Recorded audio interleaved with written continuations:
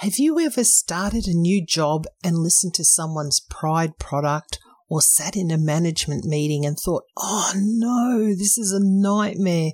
It's cringeworthy. It is definitely not what I thought it would be. And yet everyone else is nodding like it's the emperor's new clothes, that everything is fine and all right because the boss has deemed it so or it's always worked this way. So how do you change the status quo? Let me share my 5 tips to being a change agent, no matter at what level you work in any organisation.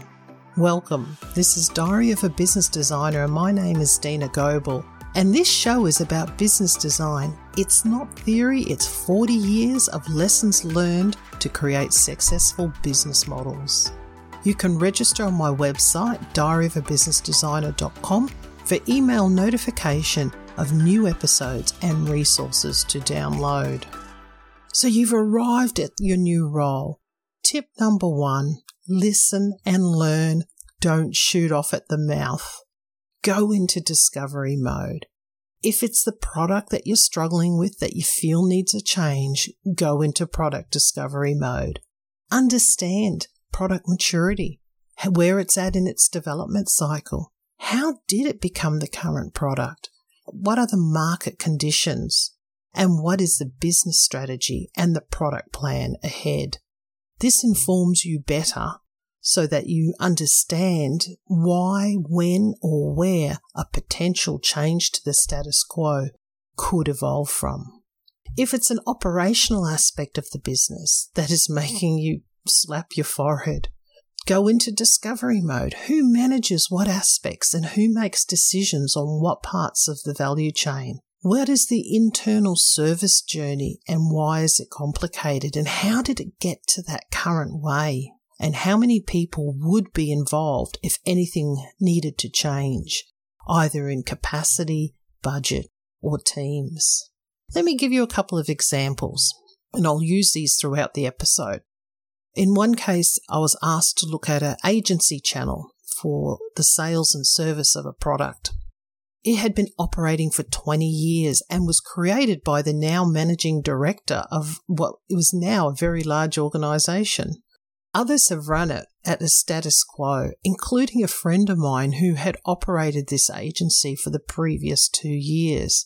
And when I got there, I observed a really high operational load on our people, poor customer experience, negligible ROI, and the brand reputational damage.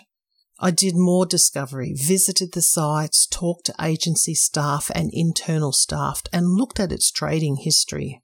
And nearly all staff felt it was a useless model, and the agency staff were very disinterested, and it was considered cumbersome, and it hadn't been reviewed since it was established nearly 2 decades earlier. Other than a sensitive managing director conversation, the decision was actually in my own general manager's hands. A second example I'll use in this episode happens all often with smaller organisations who started up with staff who maybe have never been in executive meetings and didn't know what they didn't know. And in this particular case, this business had been operating for over 5 years and had grown large enough to now hire a senior role. The well-meaning CEO had let the others establish the meeting method and cadence, but it was missing critical elements. It didn't talk about KPIs, it didn't provide performance measures, and it had no clear lines of accountability. It really did focus on tactical working group discussions, which would be common for a smaller business.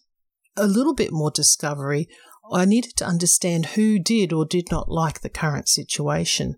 Now, the CEO was open to improvements and had hired to improve things, but the other leaders felt very proud of their roles and they were very proud of the meetings and they were not about to let a newbie interfere. Sound familiar? Junior staff felt it was odd that decision-making seemed to be unfocused and achieving goals were not important. When you are doing your discovery, you will find what I call a coalition of the willing, and this is my step 2. First, let me tell you the story of the Emperor's New Clothes. It's a story by Hans Christian Andersen. The Emperor was fooled to believe that the clothes he was wearing could only be seen by the most smartest, intelligent people, and only fools could not see his new clothes. Yet he indeed walked around naked, believing, and everyone agreed with him, that he was wearing magnificent clothes. It was a situation in which people were afraid to criticize something because everyone else seemed to think it was good or important. Now, through discovery, you'll find a coalition of the willing. You'll realize that others are silently agreeing with your same observations and did not know how to break the status quo. It means they're potentially positive participants of change to come, and you can identify key roles for the coalition of the willing. But there's no need to engage them at this stage. Patience. Now, in my examples, the internal staff and the agency staff and my boss were all in the coalition of the willing. The only obstacle was changing a pet initiative of the managing directors. And in the exec meetings example, plenty of junior staff and their CEO were keen for change, and the obstacle was getting the leadership team to change their meeting structure to include more accountability. If you are listening on your favourite podcast app, iTunes, Spotify, please subscribe, like, review or share. My goal is to get to 1,000 followers. And you can also follow me on LinkedIn and register for email notifications via my website to your inbox. Step 3, fact-based conversations. Get the facts and don't get caught up into emotional statements, outbursts of proclamations, or any negative commentary. Ask permission to review further. Ask if you can do a deep dive on the trading figures for your agency channel, or if you could pull together an example of performance metrics for an area of the business. It's even better if your boss asks this on your behalf and says, "Hey, Dina's going to pull together a sales report for us. Would anyone here like to help?" Now, you usually get crickets or a junior staff member being allocated to help, but that's okay, because that helps bring others along on the journey as you're collecting that information. You're offering full transparency, you're offering for everyone to participate, and you're not making assumptions on other areas. You're actually willing to go and understand. When you get your findings, it's really important to check with your boss on how and when to best present them. Some of them could be very sensitive, and you really want to take some guidance on how not to ruffle the feathers along the way. So with the agency, it was obvious: sales to service ratios, volumes and metrics, on-site observations of customer experience, and mapping the operational time spent. And in the exec meetings, I did examples of draft metrics or finance reports, did templates of ideas for a meeting structure, and identified gaps in accountability of the reporting matrix. I discussed these with my boss so we could make next steps forward. This gives you a backlog on what a better solution might be. You're not at solution stage. We really are at design, draft, ready to test stage, because the magnitude of change will give you an idea of how quick and how willing others are to participate. So the first 3 steps we've touched on is listen, learn, don't shoot off at the mouth. Step 2, find coalition of the willing, including decision makers and the obstacles. And step 3, prepare yourself with fact-based conversations. Step 4 is change by incremental areas of control. Have you heard the phrase sphere of influence, sphere of control? It was popularized by Stephen Covey, and I've put a link in my episode notes to his book, 7 Habits of Highly Effective People. And he explores the concepts that humans can choose where they focus their energy and attention. The sphere of control or area of control includes all those things in a system we can change on our own. And a sphere of influence includes activities that we can impact, but we don't have full control over. And when you weigh up the odds from your backlog of what can be changed through your discovery process, What is in your area of control? And where can you be responsible for change?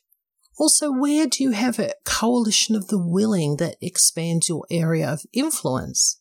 And where do you have decision maker support or other team leaders support or not? And where are the risks if you fail? And do you have enough facts?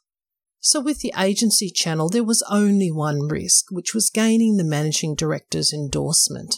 And we designed a path recommended with my general manager.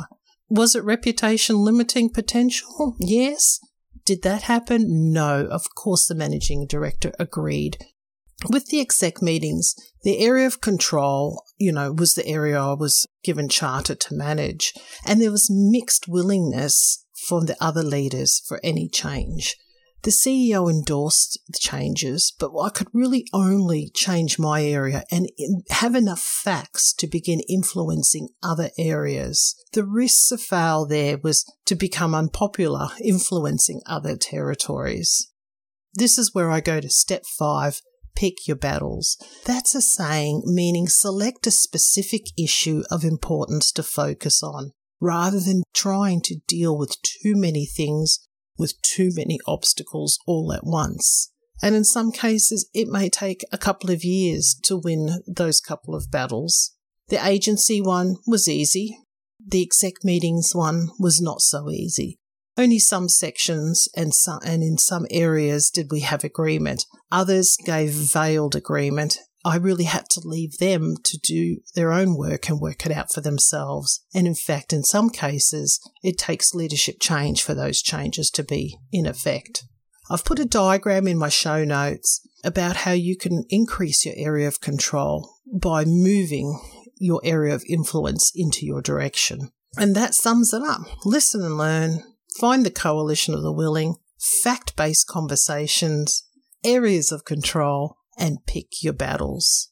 I've put links to a couple of great books. Now they take you through to Amazon. There's Strategic Storytelling, How to Create Persuasive Business Presentations by Dave McKinsey, and Moments of Impact, How to Design Strategic Conversations that Accelerate Change. Please email me. I'd love to get some feedback and ask questions. Thank you for joining me, and talk to you another day. Bye.